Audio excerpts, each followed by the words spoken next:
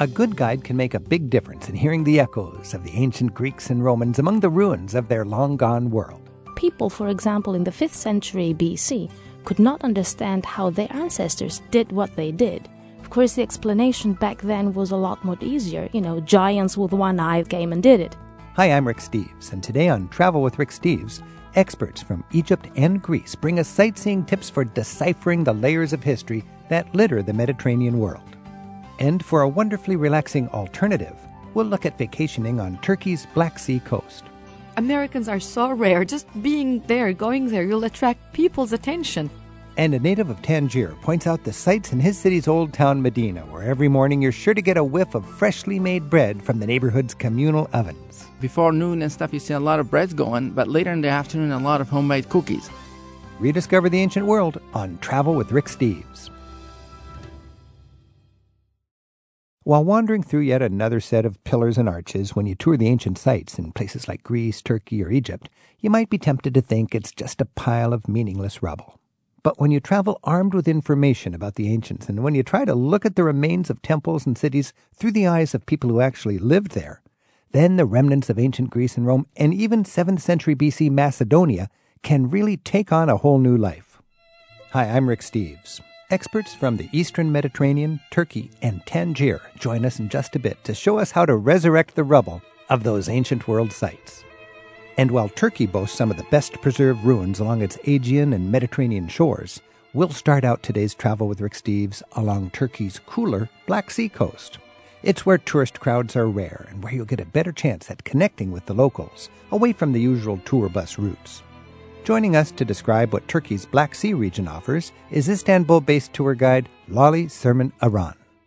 Merhaba. Merhaba, Lale. Thanks for joining us. If you were to describe the Black Sea coast of Turkey, the northern coast, compared to the Mediterranean coast or the Aegean coast, how is it distinct? Why would you want to go to the Black Sea coast? First of all, I would not compare them because they're very different. Aegean coastline and the Mediterranean coastline are destinations for vacations. There is sea, sun, and fun. Right. But while there is the sea and the sun, well, there is also fun along the Black Sea coast, but the nature is very different. Black Sea coastline, especially the eastern part of the Black Sea coastline that I suggest travelers go, is a semi-permanent rainforest. So a rainforest, when we think of Turkey, we don't think of rainforest, we think of sunshine. Yes. So this is a lush environment, and you're talking about the far east part of the Black Sea coast. Yes. So that's the area that borders on Georgia. Yes. Former Soviet Union. Yes. Now, when we go over there, what is the sort of ethnicity of the people that we'll see? That would be the reason of the travel. As a matter of fact, the culture there. Black Sea people of Turkey are distinctly different from the rest, not being any better or worse, but just different. Because of the harsh conditions of the sea and the mountains preventing them from mixing to the people inland, they remain distinct. They were able to preserve their culture. What are these people called? What is their... A small portion of them are called Laz people. L-A-Z. L-A-Z. And they are known with their wisdom, quickness of their minds, and smart decisions. Really? So they're wise people? Yes, they are wise people. Would they wear traditional costumes? They would. Even though in this century we are in, especially the women, you would see them dressed in colored traditional outfits if you go to the small villages. The folk music is played with an instrument similar to a violin, but 3 strings, not 4 strings. The name? Kemençe. Kemençe. Kemençe. And you're likely to see in somebody's home a kemençe and people dancing? Yes, and you can, as a matter of fact, see people doing it on the streets. We call this dance kicking horon, kicking the dance. It's a very fast dance, and when they do it, the male dress in black and have decorations in silver. They're imitating the movement of the anchovies. Really? Yes. Mm-hmm. The anchovy on the beach? No, or the in anchovy. The anchovy caught in the net of a fisherman. When they're caught in, so they're wiggling like an anchovy in a net. Mm-hmm. I remember people shaking their shoulders in a beautiful way. Is that from this region? Yes, it is. They shake their shoulders, but really fast, really very fast. It's like a vibrating way. It's fast. They shake their shoulders, they raise their hands, keep shaking, and kick their feet on the ground. Is that the women or the men that shake their shoulders? Both. Mm-hmm. And the men are dancing like anchovies in a net? Yes. Laz. And this is an area also famous for hazelnuts. Yes, it is. Strangely enough. Yes, because of the nature there, the rainfall, amount of the rainfall, the qualities of the soil, it's just the excellent place to raise hazelnuts. And Turkey is the number one hazelnut producer of the world. When I came to United States, I was very surprised. Hazelnut here is a tree. Hazelnut back in Eastern Turkey is a bush. Now, we have nutcrackers for our hazelnuts here, but I think the hazelnuts in Turkey are a little easier to crack. They are smaller and have a softer shell, and it's easier to crack. With your hands, by putting them two together, you crush them into one another, or even with your teeth you can So you won't break your teeth by cracking a hazelnut in Turkey? I haven't yet. Okay. This is Travel with Rick Steves. We're talking with Lale Sirminaran. We're talking about Turkey's Black Sea coast, the northeast coast of Turkey. Our phone number is 877-333-7425. And we got Boomer on the phone from, you're in Bucharest, Romania. Is that right, Boomer? That's right. Thanks for calling in from Bucharest. What are you doing in Bucharest? I'm on a business trip, but it's one of my favorite cities. Romania is an incredible country, and I always enjoy coming here. Well, you're just a couple hours away from Turkey there. Do you have a question for Lale Exactly. on the Black Sea coast? Yes, I do. In fact, I'll be in Turkey next week. So here's my question. So I've traveled all over most of Turkey except the Black Sea area. Yes. Now, if I was in Istanbul and I had on a business trip and I had 2 free days, where would you recommend that I visit to get the best Black Sea experience in Turkey? If I had 2 free days, where should I go? Take a flight out of Istanbul to Trabzon. Trabzon, okay. Trabzon, yes. It's along the Black Sea coastline, and the flight duration should be about an hour and a half. And first day, see Trabzon itself, the city itself, and the monuments in the city, which includes Hagia Sophia Church from the Byzantine period, with beautiful mosaics. And spend some time in the city, spend time in the coffee shops with the people. They'll be interested in seeing you visit because it's an unconventional destination in Turkey. There's not many tourists in Trabzon. No, there are not But many. this is the big city there on the eastern Black Sea coast. It's spelled Trabzon. In much of Europe these days, you can just hop on a plane very cheaply and fly less expensive even than the train. Can you fly inexpensively on domestic Turkish Airlines? Very much if you are using the secondary airport in Istanbul. Okay. We have this big international airport, Atatürk International Airport, in European part of the city. But if you don't mind traveling to the Asian part of the city, to the Sabiha Gökçen Airport, international code is SAW. You can take very inexpensive flights out of that airport to any destination in Turkey. So what would you expect if let's say you're a tourist in Istanbul and you've got, like Boomer, 2 or 3 extra days and you want to really go someplace different. In 1 hour, you could be on the far side of Turkey. What would it cost round trip? What would you hope to get a flight, just approximately? Approximately. The flight prices increase as less time left for the flight. But you can easily consider it about $100 one way. Okay. So round-trip flight would be about $200, including the taxes, insurances, service fees, this and that, which is really reasonable. That's pretty good. So for a couple $100, he gets a whole different dimension of his Turkey experience. Would it be realistic to rent a car at the airport in Trabzon and then have that mobility, or what would you recommend for Boomer? Just for 2 days, you can do without a car, because I recommend that you stay in the city and see only one town of it, which is south of Trabzon, called Maçka, Macka, which is the way to the Sumela Monastery. Oh, the hidden monastery. To the monastery of Mother Mary on the cliffside on the mountains. Describe that, because it's one of the most dramatic sights in all of Turkey. It really is such a visual place. Just imagine a sheer rock mountain, and on the side of it there's this monastery that was built over a long time, rock by rock, piece by piece. And it's not sticking outside, it's not poking out the mountain, but it's built into it, and it's an amazing sight to see. It's like an eagle's nest. An eagle's nest. And how far back does that go? From what century would you guess? The Middle Byzantine period, 10th and 11th centuries. So 1,000 years old. Approximately. Wow. Now, Boomer will be in Trabzon, which you don't go to Trabzon for famous household word good. kind of sites, but you can go for the culture, the Yes. food, the people, the activities. What are some ways where Boomer could collect some memories that would last for the rest of his life as far as just connecting with people in that town? What might he do for an experience? Coffee shops. And do what in a coffee shop? Coffee shops. Well, he doesn't need to do anything. Americans are so rare there, or foreign travelers. He just being there, going there, you'll attract people's attention. And they will actually want you to take the first step for them. They'll be shy to come to you. And if you just say them merhaba in Turkish, even if you cannot do more than that, that will be the first step to just unlock the culture. Boomer, when I was in this part of Turkey for my first time, exactly what Lolly said was my experience. It's like you came in from another planet. Or go to a barber shop, have a haircut. Tell us about that experience. Well, it's haircut as a haircut sounds like in most of the cultures of the world, but if you, especially in smaller cities, a male goes to a barber shop, you first have a haircut and you have the shave, and then for fine hair up on your cheek closer to your eye or your ear hair, they'll burn them. Burn them? They'll burn them, yes, or clear them with a rope. So they'll spank you with a flaming cloth to burn the little hairs off your ear. But the barber shop is the place to make friends. I'll tell you, I did that. I went to a barber shop. My shave was so close, I didn't need to shave literally for several days. I've never had such a close shave, and it was an experience I'll never forget. So a coffee shop and a barber shop. There you go, Boomer. And does that help you? Hey, thank you very much. I would actually validate what you say. The Turkish people are incredibly friendly. I've had some wonderful experiences in coffee shops. I've actually been invited to have tea with a construction crew. I mean, I just walking along taking pictures, and they invited me into a little shed, and we had coffee at about 5 o'clock in the morning. And also, too, travel within Turkey, if you're flexible, is very, very affordable. I had a round trip from Istanbul to Izmir for $99 US. So it's an incredible country, very friendly people, but I'm really looking forward to seeing the Black Sea part of Turkey, and I'll be there next week, and I will be visiting Trabzon. Thank you very much. Good. You're very welcome. Good luck, Enjoy Boomer. the anchovies. That's right. I've had anchovies on the Bosphorus. I did the one-day trip up the Bosphorus.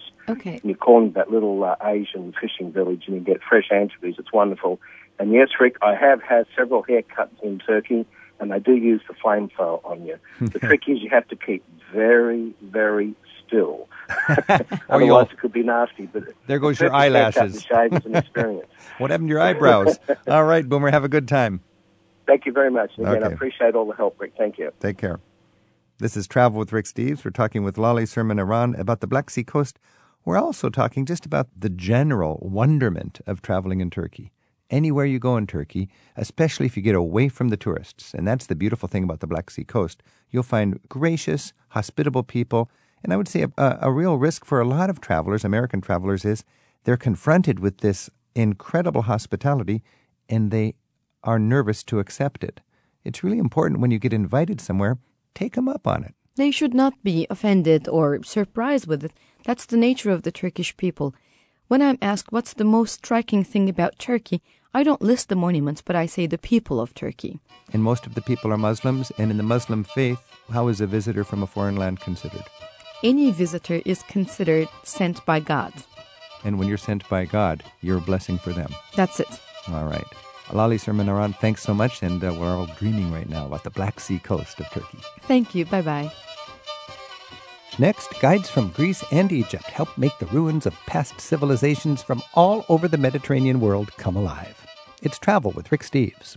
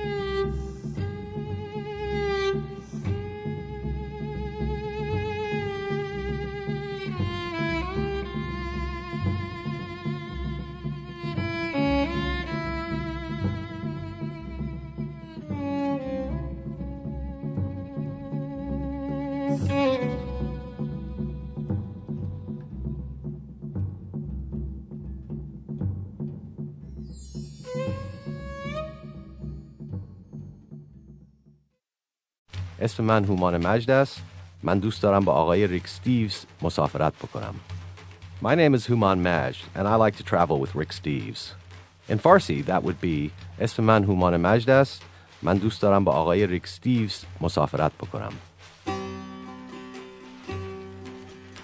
When you travel all the way to the Mediterranean, you're going to have the chance in a lifetime to be just wowed by the antiquities, the wonders of the ancient world.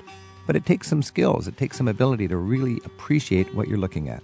We're joined by Anastasia Gaetanou, who's a guide in Greece from Thessaloniki, and Cullen Clement, who's a guide who resides in Alexandria in Egypt. And we're going to talk about sightseeing skills for the ancient world. Cullen, Anastasia, thanks for joining us. It's nice to be here. You take travelers around the Eastern Mediterranean. What would be a very important skill to have as a prerequisite for understanding and appreciating some ancient sites? Anastasia? I believe it's very important to forget what you know about today's world. You can't compare different things. We have a different sense of morality. We have different habits. We live in a different world. And also, our eye is full of images because we go to the movies, we see television, so we don't many times appreciate what an effect something that we think is normal or common had on someone in ancient times. So if we leave all that prejudice behind, then we can definitely comprehend more and better. It's a good point. I think it's also important to remember that the people of the past are exactly the same as us in terms of mental capacity. Mm-hmm. We're not talking about sort of sloping-browed, grunty people. If somehow you could sort of Star Trek-wise beam somebody out of the 3rd century before Christ into our era and send them to school, they just turn out like us. So when you stand back and look at all that engineering, which is, these massive monuments, think, how did they do that? Well, Well, they just got out a piece of papyrus and figured it out. Yeah, I mean, they knew mathematics. Mm-hmm. Let's talk about the technological marvels, because this really is really impressive. When you think of acoustics, they understood acoustics.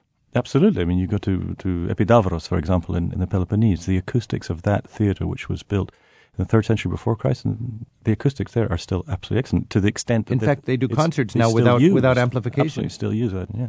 Anastasia, what sort of technological marvels impress you when you go to one of the wonders of ancient Greece? It is true that you don't see much of that anymore, although that theater is a living example. And we do now know exactly how they thought of it, how they designed it. We know why the acoustics are so good. But what I find very interesting is that this particular marvel impressed people in ancient times as well. So they would travel far and wide and they would get to the theater and they would go, hey, good acoustics.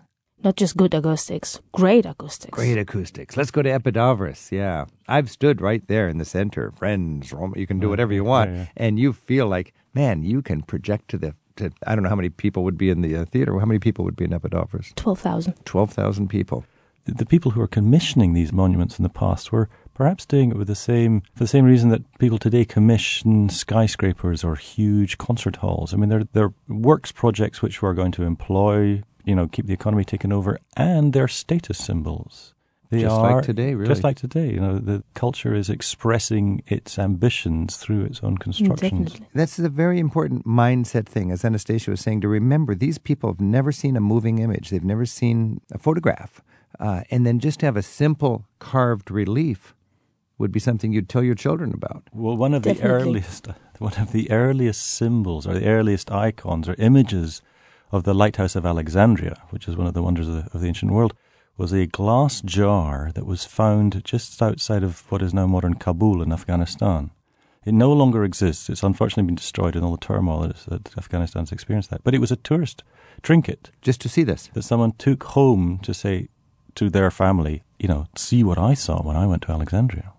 And I find also very interesting that sometimes today, because we're so based and dependent on our technology and what we can do, is we can't understand how these people managed to build all these great constructions. But I think it's very interesting to see how people, for example, in the 5th century BC, could not understand how their ancestors in the 8th century or in the 2nd millennium BC did what they did. Of course, the explanation back then was a lot more easier.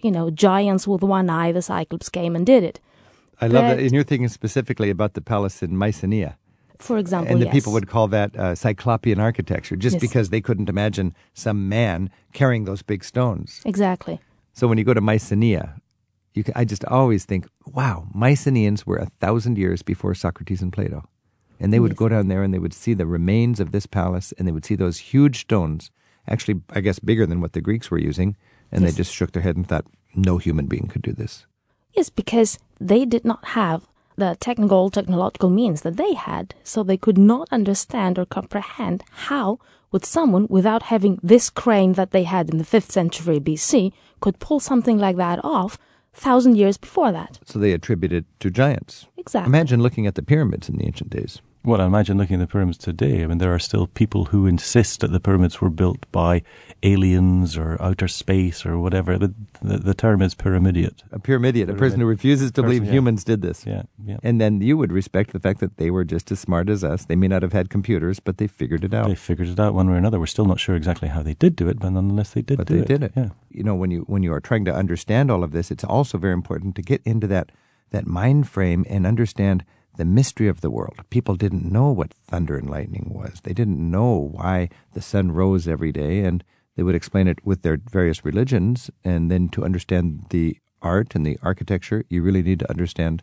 the religions. Well, you need to a certain extent understand the religions, because they would use perhaps myth and religion to explain natural phenomena, of which we now have perhaps better scientific explanations. But I didn't mean to say they were sort of cowering and terrified of it all. They would rationalize it in the same way we rationalize all sorts of things we don't necessarily understand ourselves. But they were still quite capable. Certainly the ancient Egyptians were obviously very capable of serious, rational, scientific thought. Otherwise they would not have been able to build the things they built, nor manage the land the way they managed it. Well, speaking of rational thought, what about sex? I mean, that must have been a mystery to them. There's not an awful lot of rational thought when it comes to sex, actually. I mean, when you think of this art, it's all fertility symbols and stuff, and there's so much fertility woven into it. In Greece, you think of the Cycladic fertility symbols and so on. Well, fertility symbols. It is true that most of the fertility symbols were genitals. That's true. Nowadays, maybe that would insult our moral feeling, but back in the old days, well, of course, they did not go around naked. Like many times we see the statues in the museums, like of naked men, and then people think, oh God, they did not have anything to put on. Of course they did, but there were naked athletic competitions, and they did train naked, the naked body of a man, not of a woman. But that was something common, so it was nothing really hidden or unknown or dirty or nothing. And besides, how can you get children if you don't have genitals? I mean, it's and how do simple. you survive if you don't procreate? And if they want to be fertile, maybe they need to worship something to increase their fertility. I think the very earliest statues are fertility statues. Fertility statues. That's true. Well, it's also a question is how were these worshipped as well? I mean, I don't know if people necessarily understand how these fertility symbols would be used. I mean, our notions of worship are veneration and complete belief in, because that's how our religion has evolved. We believe completely in, for example, Christ, if we are a Christian, or we believe completely in the teachings of Allah if you're a Muslim. But did these people actually look at those little clay fertility symbols and believe completely that they were the source, or were they symbols? Were they like perhaps icons in the Orthodox Church? And they would accept them and gather them, and they were means of contemplation. Now in Egypt, where you're from, I understand nearly all the art we look at today is funerary art. Yes, mostly it's within a funerary context, but there are straightforward decorative art as well. But help me get this straight. You've got the Nile that sort of cut the world in a north and south sort of halves, and the sun would rise on one side and set on the other side. Is it fair to say most of the ancient art you'd see from Egypt would be on the side where the sun sets? It's all on the western bank, specifically in the concentrations of the old capitals, absolutely, yeah. And that would be because symbolically where the sun sets, you'd bury your That's your where the loved sun ones. goes down, yeah.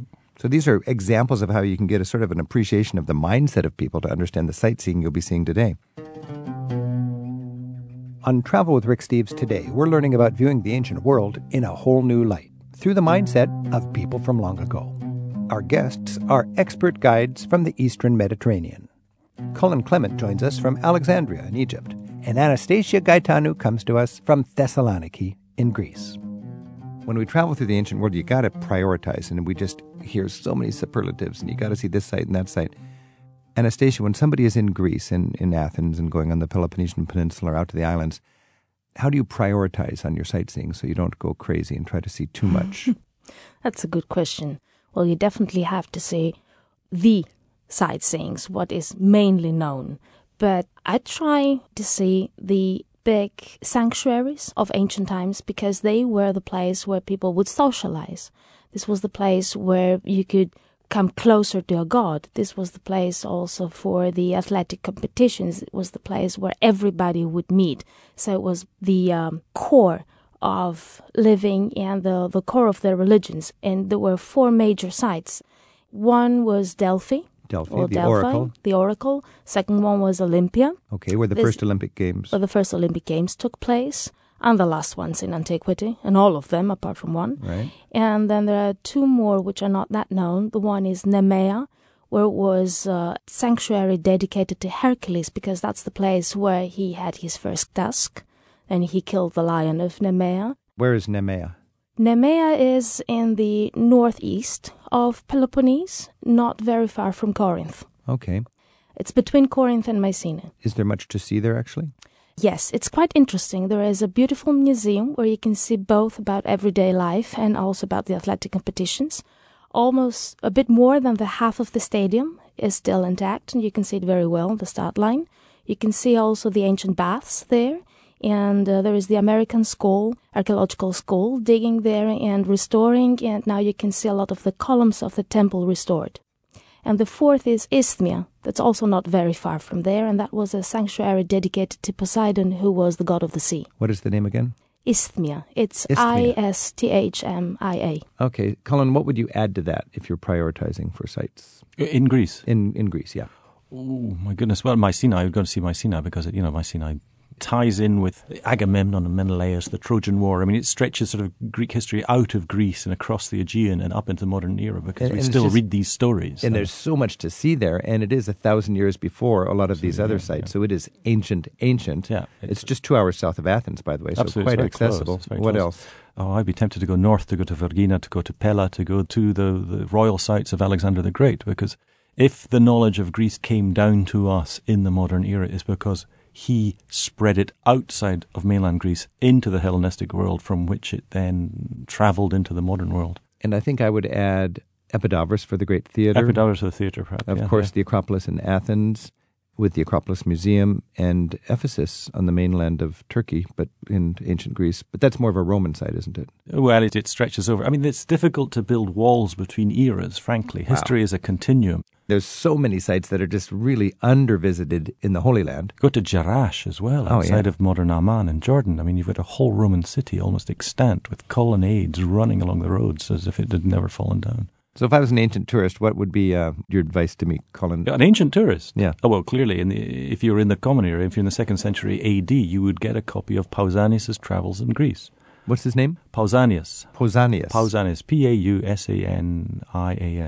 He was a Greek who travelled around the ancient world in the 2nd century AD and literally wrote it all up and drew pictures and created plans and all the rest of it. You can get a modern version of that. It still exists. You can go into Borders or go on to Amazon and you can get Pausanias' Travels. Anastasia, if you're going to take me to one, I know it's a ridiculous question, but take me to one place where I can really just go, wow, I'm so glad I traveled all the way to Greece to check this out. That's a very difficult question, that's true. But I would choose one site that maybe is not that known, and that would be in the north of Greece, and that would be Vergina. That's the modern name of the place. It is there where the first capital of the ancient Macedonian kingdom used to be. But in the 70s, the grave, or the tomb, better said, of Philip II, the father of Alexander the Great, was found. And the most important thing, unlooted. Wow. And you can see the tomb today. It's not just one tomb. It was under a funerary hill. There were 4 graves there, 2 unlooted, 2 looted. The second unlooted one most probably belonged to the son of Alexander the Great, Alexander IV. And where did all the treasures of that unlooted tomb end up? Where did they end up? That's the most interesting part of all. It's exactly there where it was found. So you can go in there. There is a building now protecting the whole thing, but you just enter the building, which simulates the ancient funerary hill, and also the entrance is made like the ancient entrances to those tombs. And you can go in and you can see the actual grave, not a replica, not a copy, it's the actual grave. And you can see also wonderfully done exhibition in front of those graves with all the artifacts that were found inside. What is the name of this site again? The name of the site is Vergina. It's a Vergina. Vergina. And that's in northern Greece. That's in northern Greece. And it's Greece. a Macedonian royal tomb. Exactly. Wow, I'm putting that on my list. And as far as I know, that is worldwide the second richest unlooted tomb after the tomb of Tutankhamun in Egypt so far. Cullen, if you had one wish as a tourist today to get a sense of the grandeur of the ancient world, where would you take me? Oh, how ancient are we allowed to be, Rick? You can go as ancient as you like. I would take you to Egypt where I live, and I would take you down to Luxor. It's greatly visited, but it blows me away every time to walk into the hypostyle hall, the big columned hall of Karnak Temple just north of Luxor. It is just that it's outstanding. It's almost inhuman.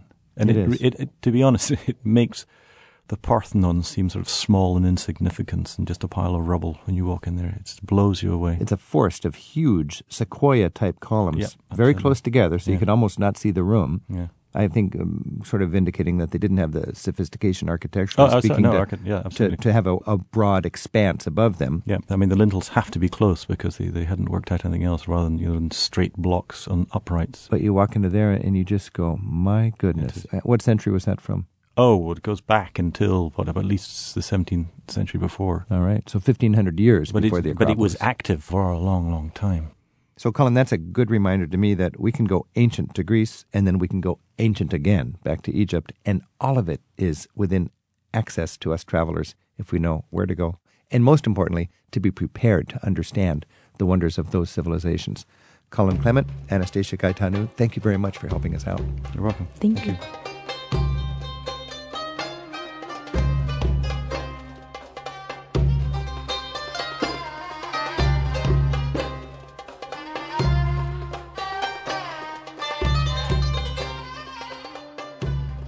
We leave the sands of Egypt now for a very different sandy place, the beaches of Florida. For some of our listeners to WLRN, the sands of Miami Beach are home.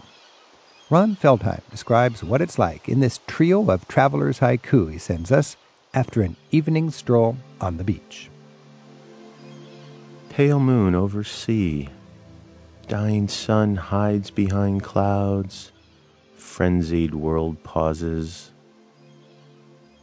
Sands shift underfoot, waves break, light breeze stirs sea oats, peaceful joy swells heart. Cloud caps catch last light, eastward sky brightens like dawn, day succumbs to night.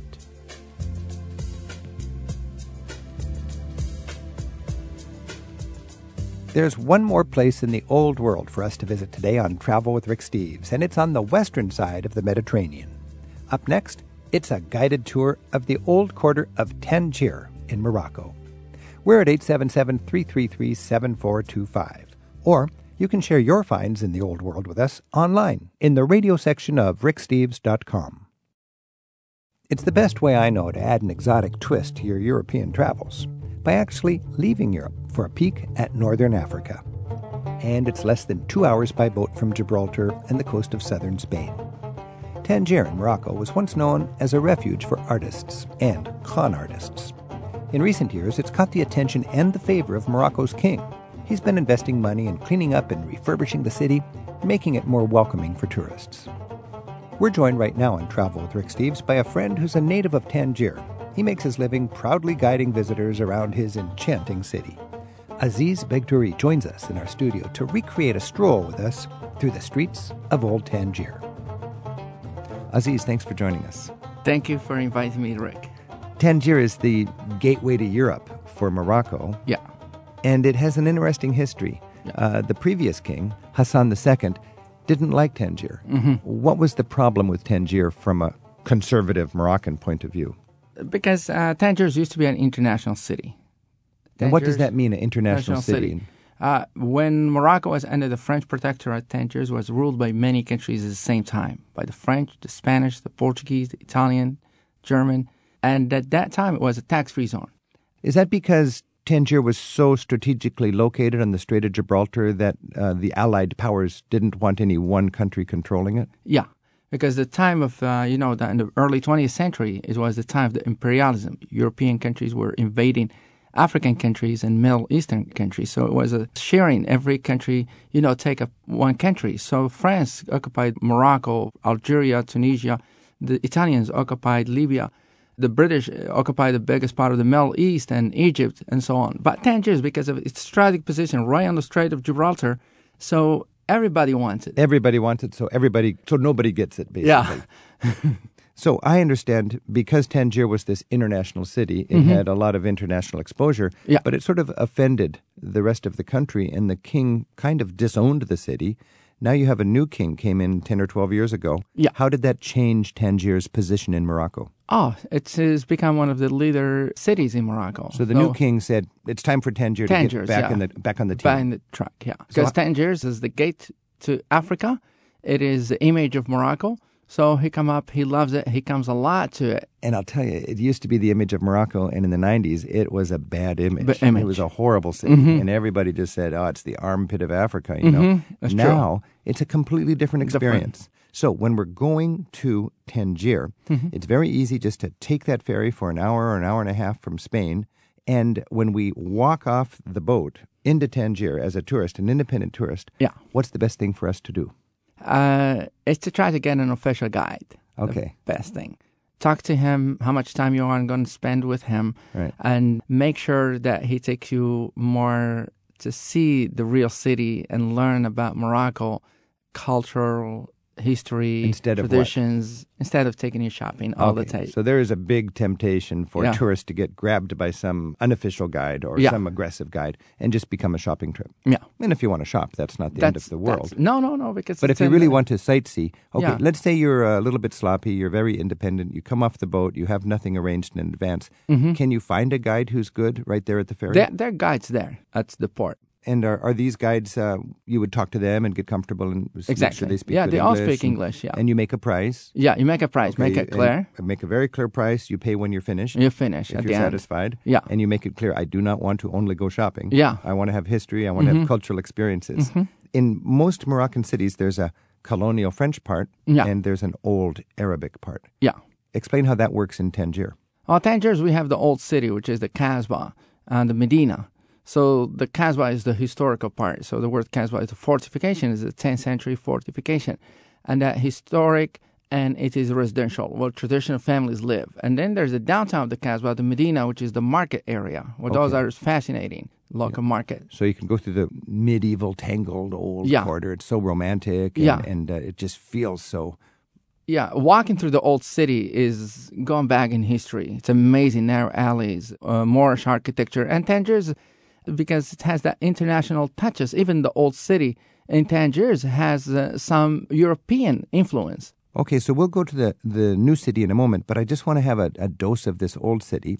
If you wander deep into the Medina, Yeah. is that what we call, what does Medina mean? Medina is the city. The city. Okay, so deep yeah. into the old Arabic city, yeah. you'll get a sense that a lot of things are done communally because people Yeah. don't have a lot of money. Yeah. There would be a community bakery you could find. Explain how that So works. the people on the Kasbah and Medina still live very traditional way. People maintain their customs and traditions, and for that reason, we still maintain there a lot of big heritage. For instance, community oven. So all the families make bread in their homes. They make the dough every single day and take it to community oven to be baked, and it's a wood oven. So the big oven is a community service, community and service. For a few pennies, you can bring your dough Yeah. here, and Yeah. the baker will cook it Cook for it you. for you, yeah. So in the morning, you'll see children bringing their Them mother's dough mothers, into the market yeah. and to get baked up. Also, homemade cookies, and before noon and stuff, you see a lot of breads going, but later in the afternoon, a lot of homemade cookies. And also, they take their salad to be roasted. Sometimes they take a lot of peanut to be roasted. So they'll roast all sorts of things. Yeah, all sorts of things. So now this is interesting because you do have this home cooking, but then it's more efficient to send your child, or you can Yeah. walk down to the bakery and have it baked up. As a tourist, is it okay to step in and watch the action? Yeah, yes. I do always take my people and take really it no because problem. it's no problem. In fact, for a tourist, it's probably a good idea to be a little bit curious and step Curious. into doors. Yeah, absolutely. Educated, gentle, and soft, and ask permission and stuff like this, and they appreciate it. And I it's don't a know. magical Yeah. experience. It's an otherworldly experience when you go to Tangier. And the amazing thing is you're just a couple hours away from Spain. Yeah, it's coming from Spain to Morocco. You step to centuries behind. And the interesting thing is it could just be one day. You could leave your bags in Spain. You could Yeah. take the early boat in, have 10 hours in Tangier, Yes. and step into the community bakery and Yeah. and try some of the new cookies. Yeah. This is Travel with Rick Steves. We're walking through Tangier with Aziz Begdouri. Our phone number is 877-333-7425. Donna's on the line in Yakima, Washington. Hi, Donna. Do you have a comment for Aziz? I do, yes. I went to Tangier toward the end of August last year, and I was met at the boat by a guide. I was very impressed. It was a guide that was an official one for Morocco, and at first I didn't want to have a guide. I thought that I could do it myself as far as touring Tangier. But Ramadan was going on at the time, and we didn't know what was open and what wasn't. So it was a good thing that we did get a guide, and he took us to all of the places for the photo opportunities, the fish market. We saw the fish coming in from the harbor, being unloaded, and all kinds of fish that we'd never even seen before. We got to go to see the sights from the Medina from up above. We saw, the Atlantic, and we saw Gibraltar and the Strait of Gibraltar there. We saw the snake charmers. We were very impressed with the carpet demonstration. We did go to a carpet demonstration, and he showed us the quality of the carpets there. We felt very safe the whole time that we were there and really enjoyed our time with the guide, who was very professional. Donna, excuse me, did you just meet the guide and arrange it on the spot, or did you reserve it in advance? No, I did not. We didn't reserve it in advance. The guide approached us.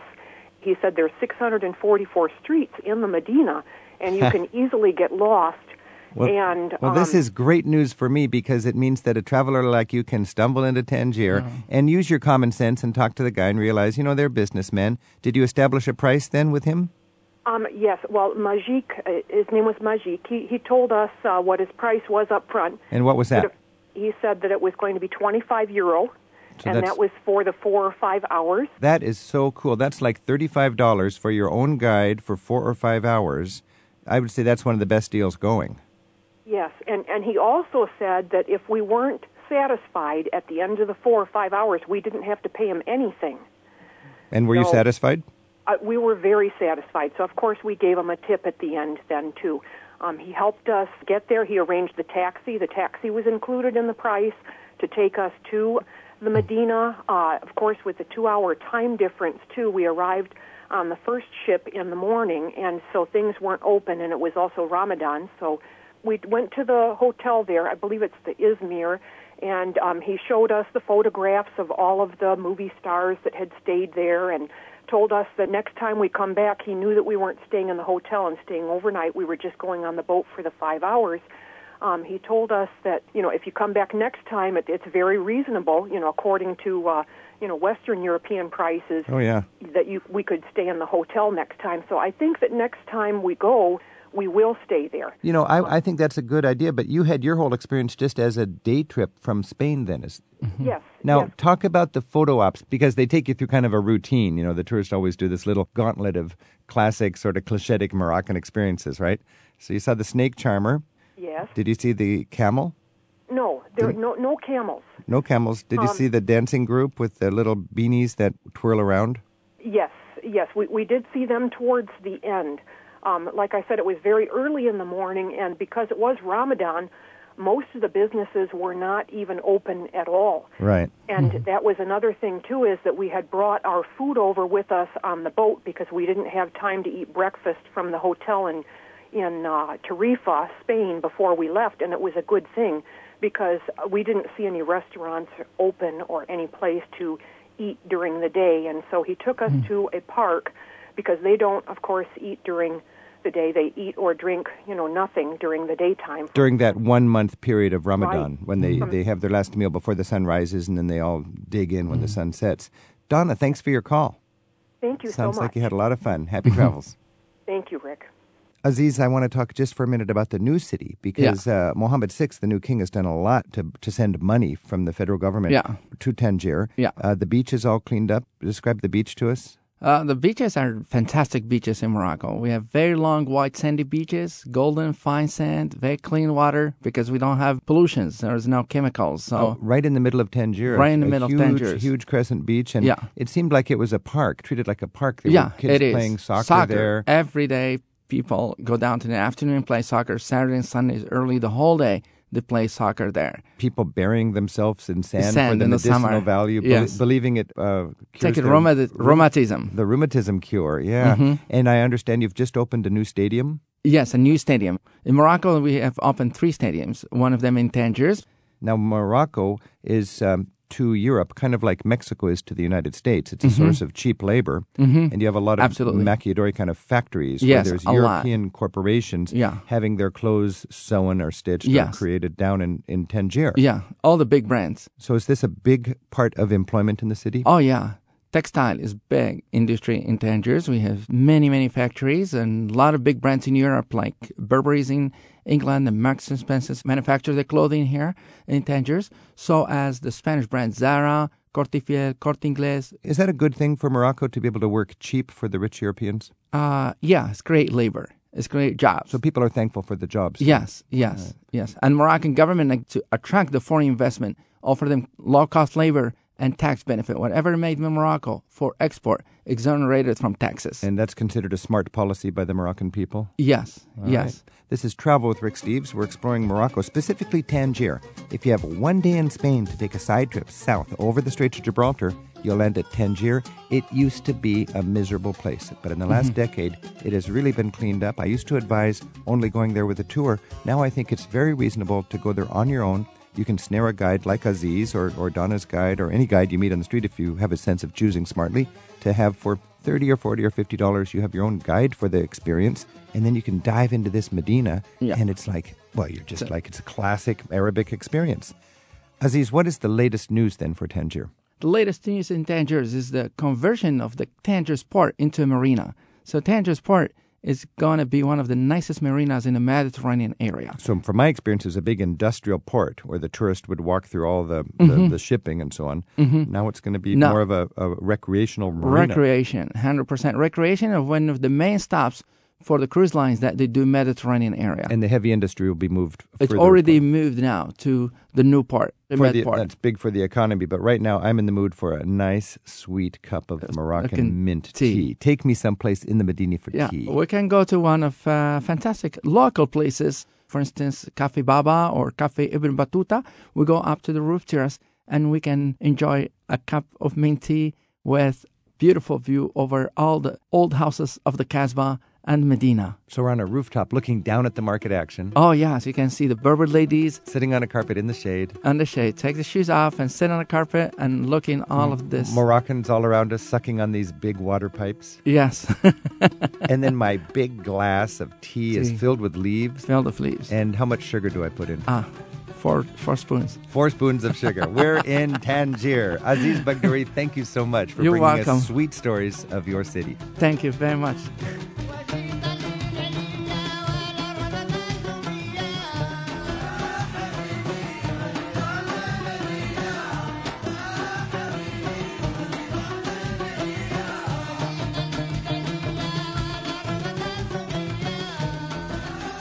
Some travelers prefer their views from 2 wheels rather than 4. Bicycle adventurer Willie Weir joins us with another of his audio postcards from his adventures around the world. Would you leave on a long journey without taking your passport? Neither would I. But I'm not talking about that wallet-sized document. I'm speaking of the 2-wheeled, human-powered vehicle that has propelled me into an adventure all across the globe. I'm not an avid cyclist. I'm an avid traveler who happened to discover that cycling was my best way to see the world. Bicycles have a way of turning trips into adventures, of opening doors that would otherwise remain closed. Here's an example. I was on this epic bike journey across Canada. I cycled into the city limits of Montreal, Quebec. In those 2 hours of cycling into the city, at least a dozen people stopped me to ask me if I had a place to stay, offering their homes or apartments. I had to politely turn them all down. Montreal happened to be the one city where I already had a place to stay. Gaetan was a friend of a high school buddy of mine, and he welcomed me with open arms to his apartment. When I told him about all the invitations, he replied, "At Saint Jean-Baptiste, everybody is in a good mood and ready to party." Gaetan had a previous engagement, so he left me with a key and told me he would meet me later. I decided to take a walk through the old downtown neighborhoods. It was a beautiful summer evening, and many streets had been blocked off to traffic. Tables of food and drinks spilled out into the streets as whole neighborhoods celebrated. I appreciated the freedom of wandering the city without having to worry about my bicycle and all my gear, safe back at Gaeton's apartment. But my reception was less than congenial. Adults and children ignored me as I walked through these neighborhood celebrations. Every non-verbal message stated that these were private functions and meant to remain that way.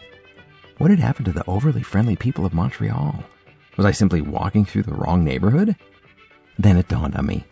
I had forgotten my passport, at least my two-wheeled version. 15 minutes later, I returned to the same neighborhood, this time wheeling my gear-laden bicycle.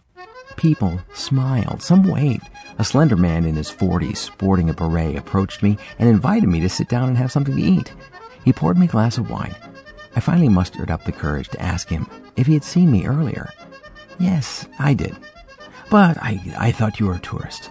Now I see that you are a traveler. You have earned the right to sit at this table. We lifted our glasses and toasted the day. That journey was many years ago. Since then, my bicycle has opened doors to strange and exotic worlds, to homes, huts, and hovels across the world, to fiestas in Mexico, festivals in India, and ceremonies in tribal South Africa. People often ask me if I would consider traveling without my bicycle. I simply reply, and leave my passport at home? You've got to be kidding. Willie's website is willieweir.com, and we provide web links to all our guest sites each week in the radio section of ricksteves.com. Travel with Rick Steves is produced by Tim Tatton with Sarah McCormick at Europe Through the Back Door in Edmonds, Washington. Our technical team includes Kate Mulhern-Graham and Andrew Wakeling. You'll find links to our guests and audio archives of each week's show in the radio section of ricksteves.com. That's also where you can send us your original haiku poems about your travels. Rick has also recorded walking tours to many of Europe's most popular sites in a format that you can download to your smartphone or MP3 player. It's behind the box marked Audio Europe at ricksteves.com. And we'll look for you again next week for more travel with Rick Steves. Each year, Rick Steves tour guides take free-spirited travelers on escorted tours through Turkey, Greece, and beyond, one small group at a time. This year, we're featuring tours of Athens and the heart of Greece, Istanbul, the best of Turkey, and Village Turkey. For a free catalogue and Rick's Tour Experience DVD, visit the tour pages at ricksteves.com.